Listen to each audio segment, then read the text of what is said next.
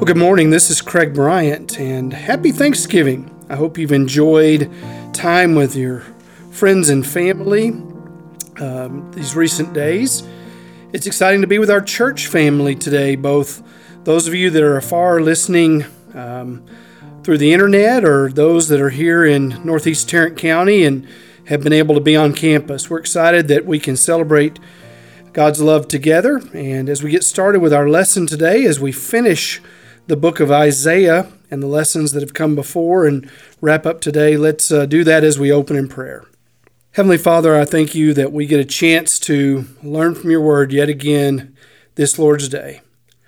And as we open your scripture, we pray for divine wisdom to be granted to us, that we will see things that will help us in our daily walk, that we will better understand your mercies and your truths, and that we will be found faithful to carry forward the work that you've asked us to do. And Father, as we go through this Thanksgiving season and enter into a time of preparation and celebration of your greatest gift, your Son, we pray now that this time will be a great time of refreshment for us as we strive to really know what the true meaning of the Christmas season is.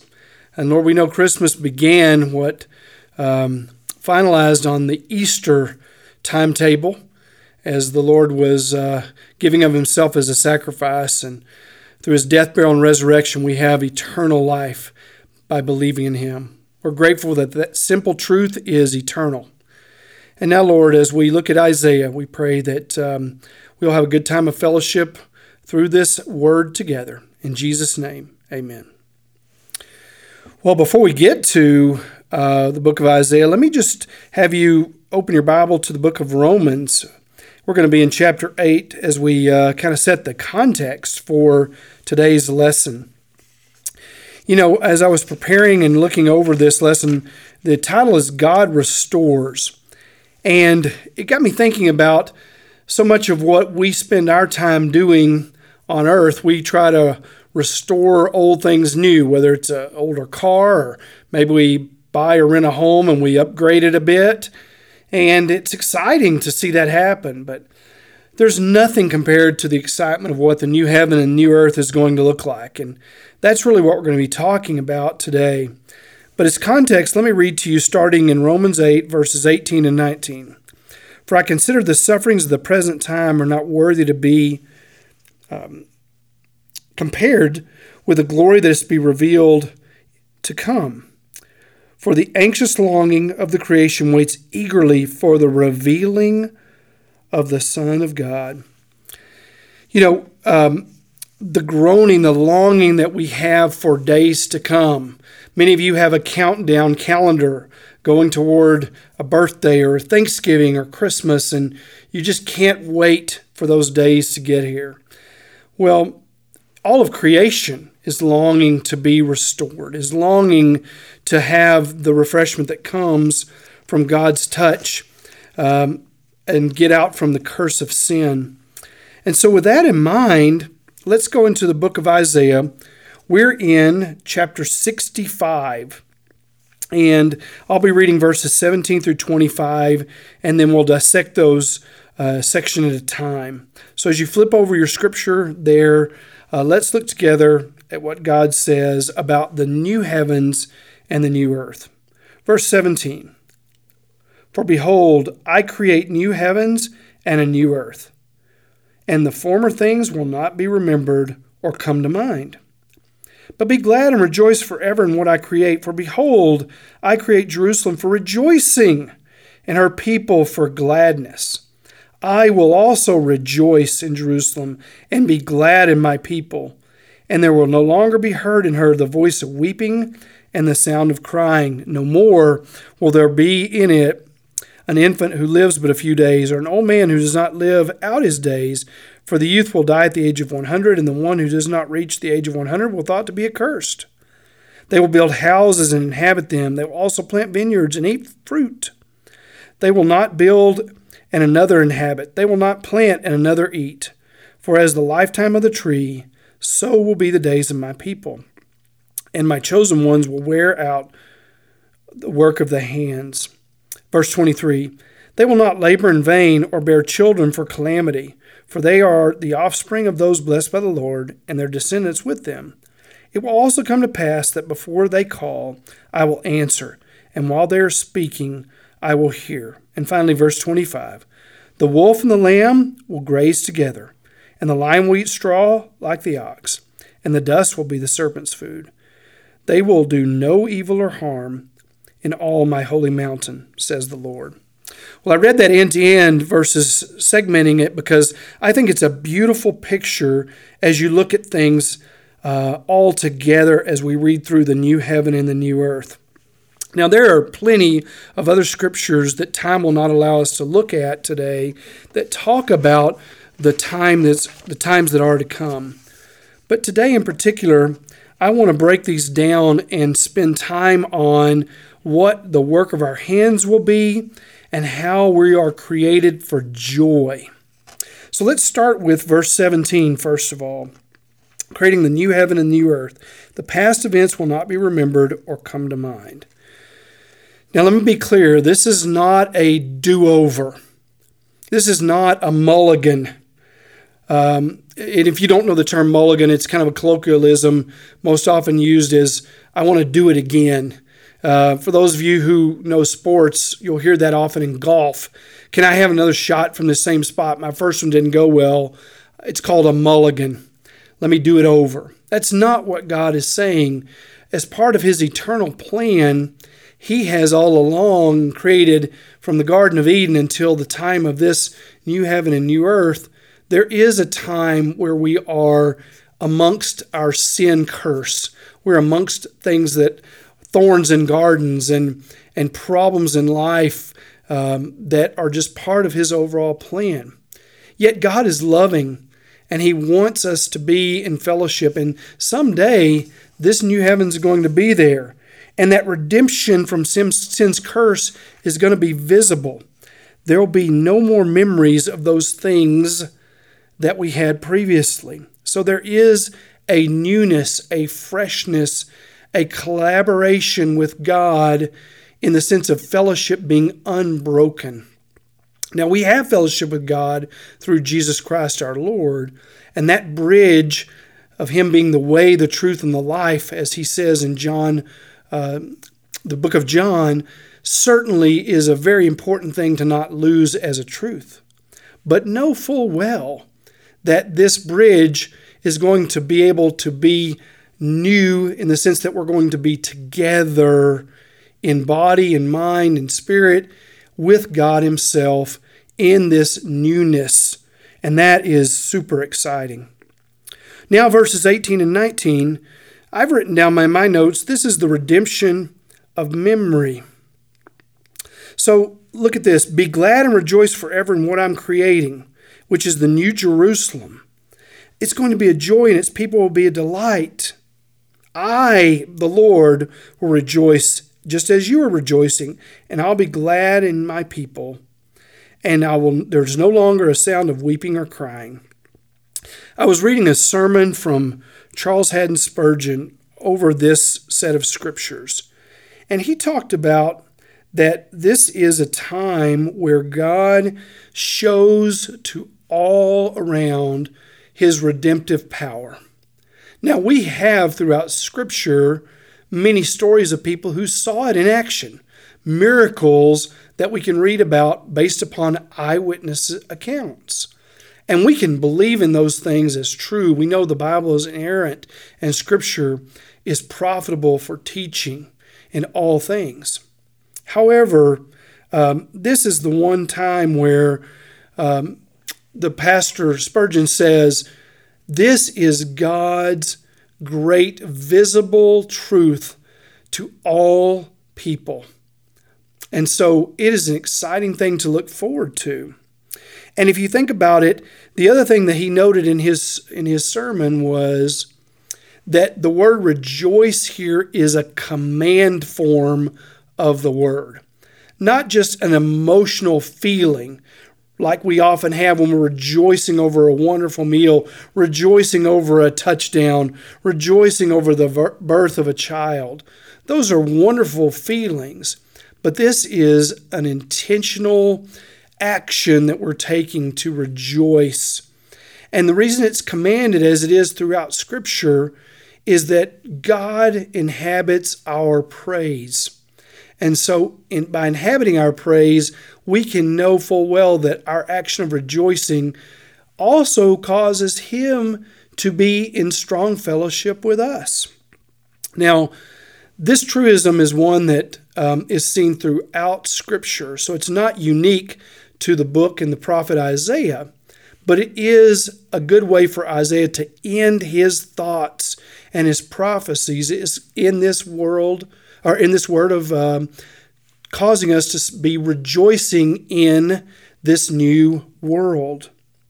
So we can do that knowing that there is a certainty as God creates this new community.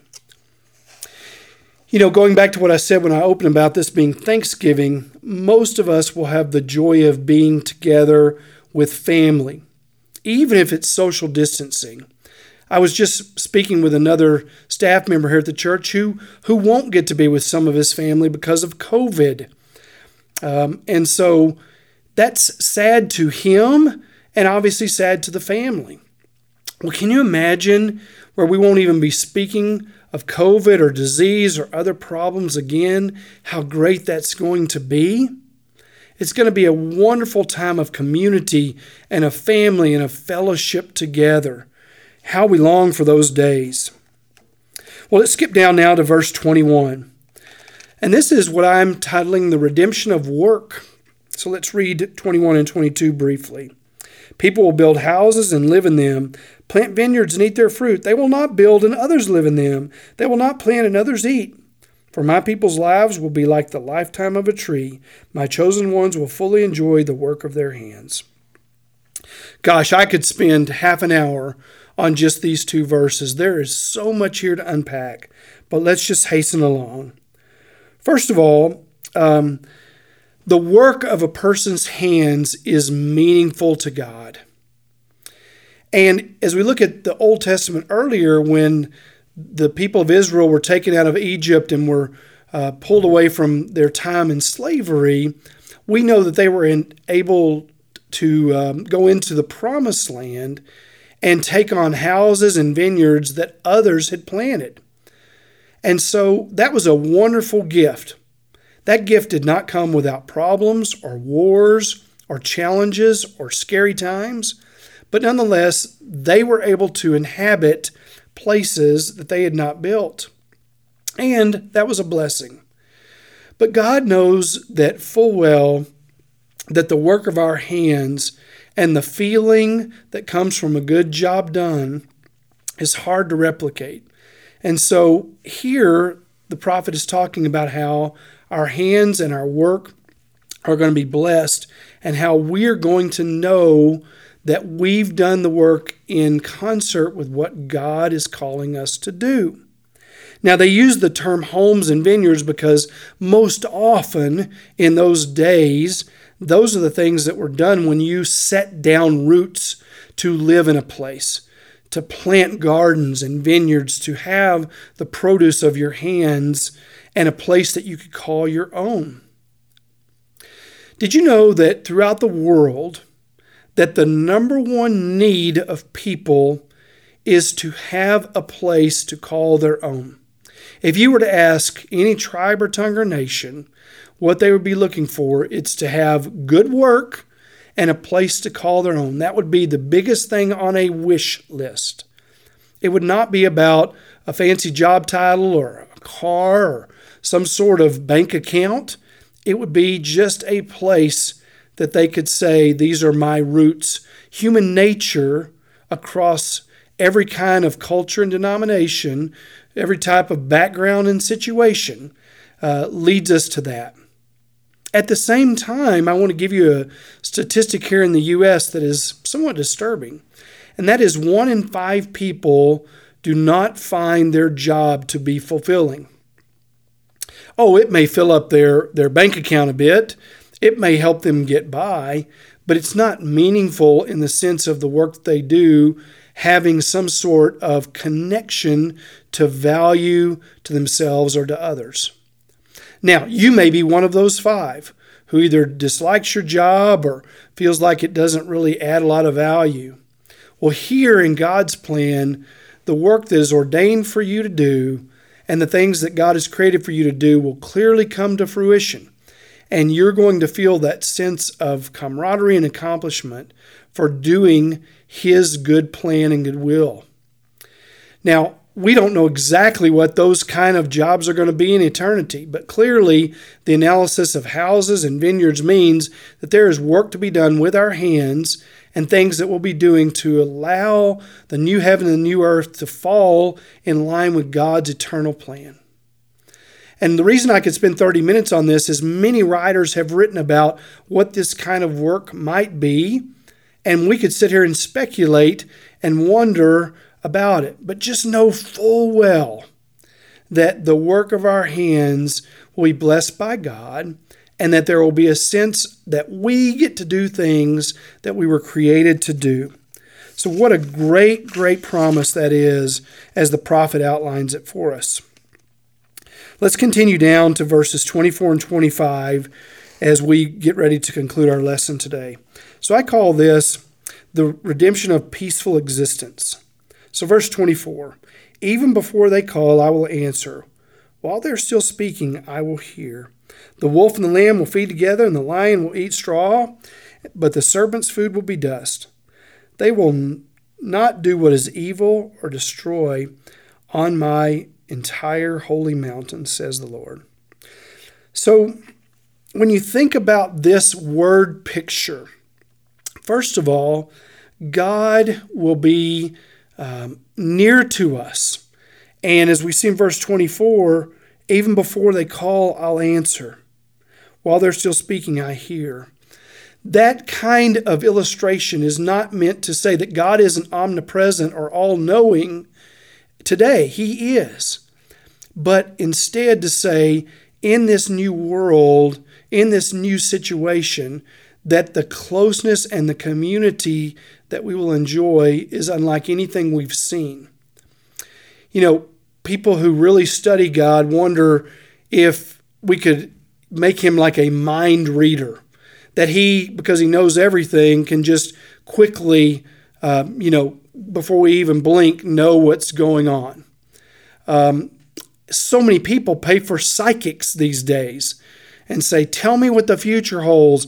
Tell me what I'm supposed to do. They're looking for any sort of nuance to find some sort of hope.